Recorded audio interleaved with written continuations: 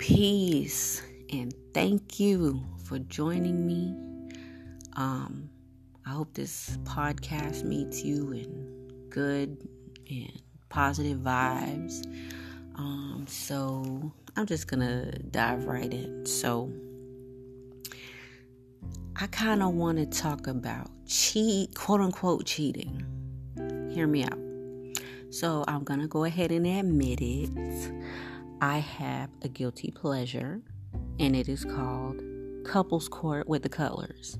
I love that show. I don't know if it's real or it is fake. I don't care if it is fake. They are great actors and actresses. It is hilarious. And the suspense at the end, oh my gosh. Anyway, I like that show.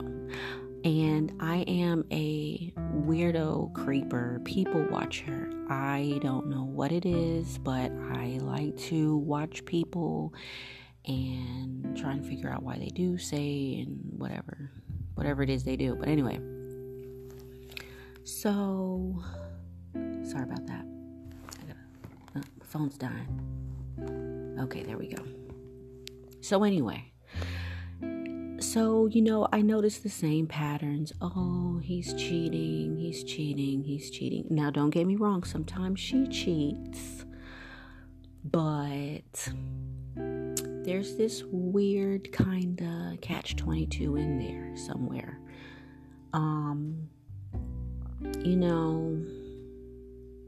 During recent conversations with some of the people that I do life with, we realized, through research and what have you, I can't really speak for Europeans. I don't know a lot about, your history outside of school. But as far as my melanated men go, as far as my indigenous people go, we practiced polygamy, wherein a man had multiple wives. Back then they also had multiple coins so that they could properly do so. Basically, all women up under one roof? No. Each woman's supposed to have their own home with their children, and they work it out. They figure it out. Anyway, it's in the DNA, and it's like at one point in my life, I would watch a show like this, and I'd probably feel so sorry for the woman. Like, dang, why he keep cheating on her? But it's like, once you learn things, you just kind of see things a different way, and it's like, it's just sad because in women, Empress, Queens, don't kill me. But I kind of feel like maybe somewhere along the line, we as the Empress, Queen, woman, all them good things, kind of forgot our place, in a sense. Not value or anything like that, but maybe that isn't something that we're supposed to be getting all huffy and puffy about. I do realize that we were not raised that way and taught how to love that way, but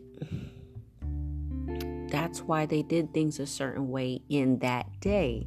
Here it is, 2020. What was good for that goose is not gonna necessarily work for this gander. But it's just a matter of women not understanding the man, and the man not even really understanding himself. You see, what seemed to happen was somewhere along the line, we fell into this way of doing things. Monogamy. You can take that black melanated, whatever, brown man and, just kind of put him on a different course. Okay, sir, one woman, have your children, go to work, pay your bills. Don't break our rules, yada, yada, yada. And then what happens? This man is like, yes, they go before an altar, and yes, I will not, quote unquote, cheat on you. But there are urges and, lusts and desires. And kudos to the man who is real enough about this with his queen, his empress, his lady, to let her know how he's feeling. But no, who's raised that way? We grow up, we watch our parents argue because daddy cheated or mommy cheated. Everyone breaks up, and the cycle repeats itself. No one ever really teaches anything, and we're just not even raised that way. When we're talking about sister wives, if you think about it, that's two totally different kind of relationships, but when they're hand in hand, if you have two young ladies who grew up together and they're taught how to love this black man, living and doing life with, that woman and that man and all the children, it's not the same as if you just go and grab this one woman from the south side and this other woman from the north side, not calling one side bad or good, they're different, and you think you're going to put them up under one roof and everybody's just supposed to get along. And these women who did not get raised to share a man just have to figure it out and like each other and not get jealous. And half the time, no one even has sense of self and have not even begun to conquer the ego. And you think it's just going to be happily ever after when, from my own experience, I've never been sat down by any woman and told, or taught or put on game about a man's desires and stuff. He's supposed to love you, be with you. He ain't supposed to quote unquote cheat on you, which means have intercourse with somebody else. It's just supposed to be you and only you. And these men, don't cheat, don't quote unquote don't cheat on your wife and your wife only. And this man cannot understand why he's having all of these urges, but he doesn't want to lie. But that's what ends up happening, because how many men, quote unquote, can go, and I didn't mean that disrespectfully, whomever can go to their woman and say, listen, I kind of want to have sex with someone else, and not get the frying pan upside their head. Hey, not in 2020 or 2019 or 18, 17, 16, 15, 14, 13, 12, 11. You get the point. And yes, women okay, now we're on you, womb, men, empress, queen, I love you. Yes, we have urges. Yes, we have lusts as well. We have desires. But when we're talking about order, a man can have 3 wives, 20 wives, 100 wives.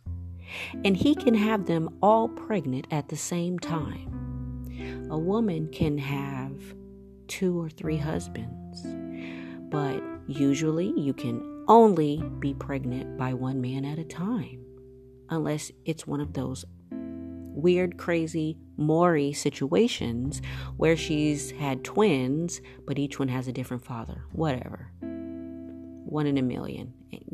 What it is, what it is. But it's learning to live in harmony. We're not taught how to live in harmony. Another guilty pleasure, please do not judge me. I love Shameless. If you've watched Shameless, then you feel me. Anyhow, there was a situation where they took in this foster girl, and she was part of this quote unquote cult, but basically she had sister wives, and she spoke so highly of them. She was like, oh my gosh, it is an honor to share with your husband. I'm like, bitch, wait. But it's just, I had to search myself, if my queens can feel me. It's just this, I'll be honest. I'll raise my hand. Pick me.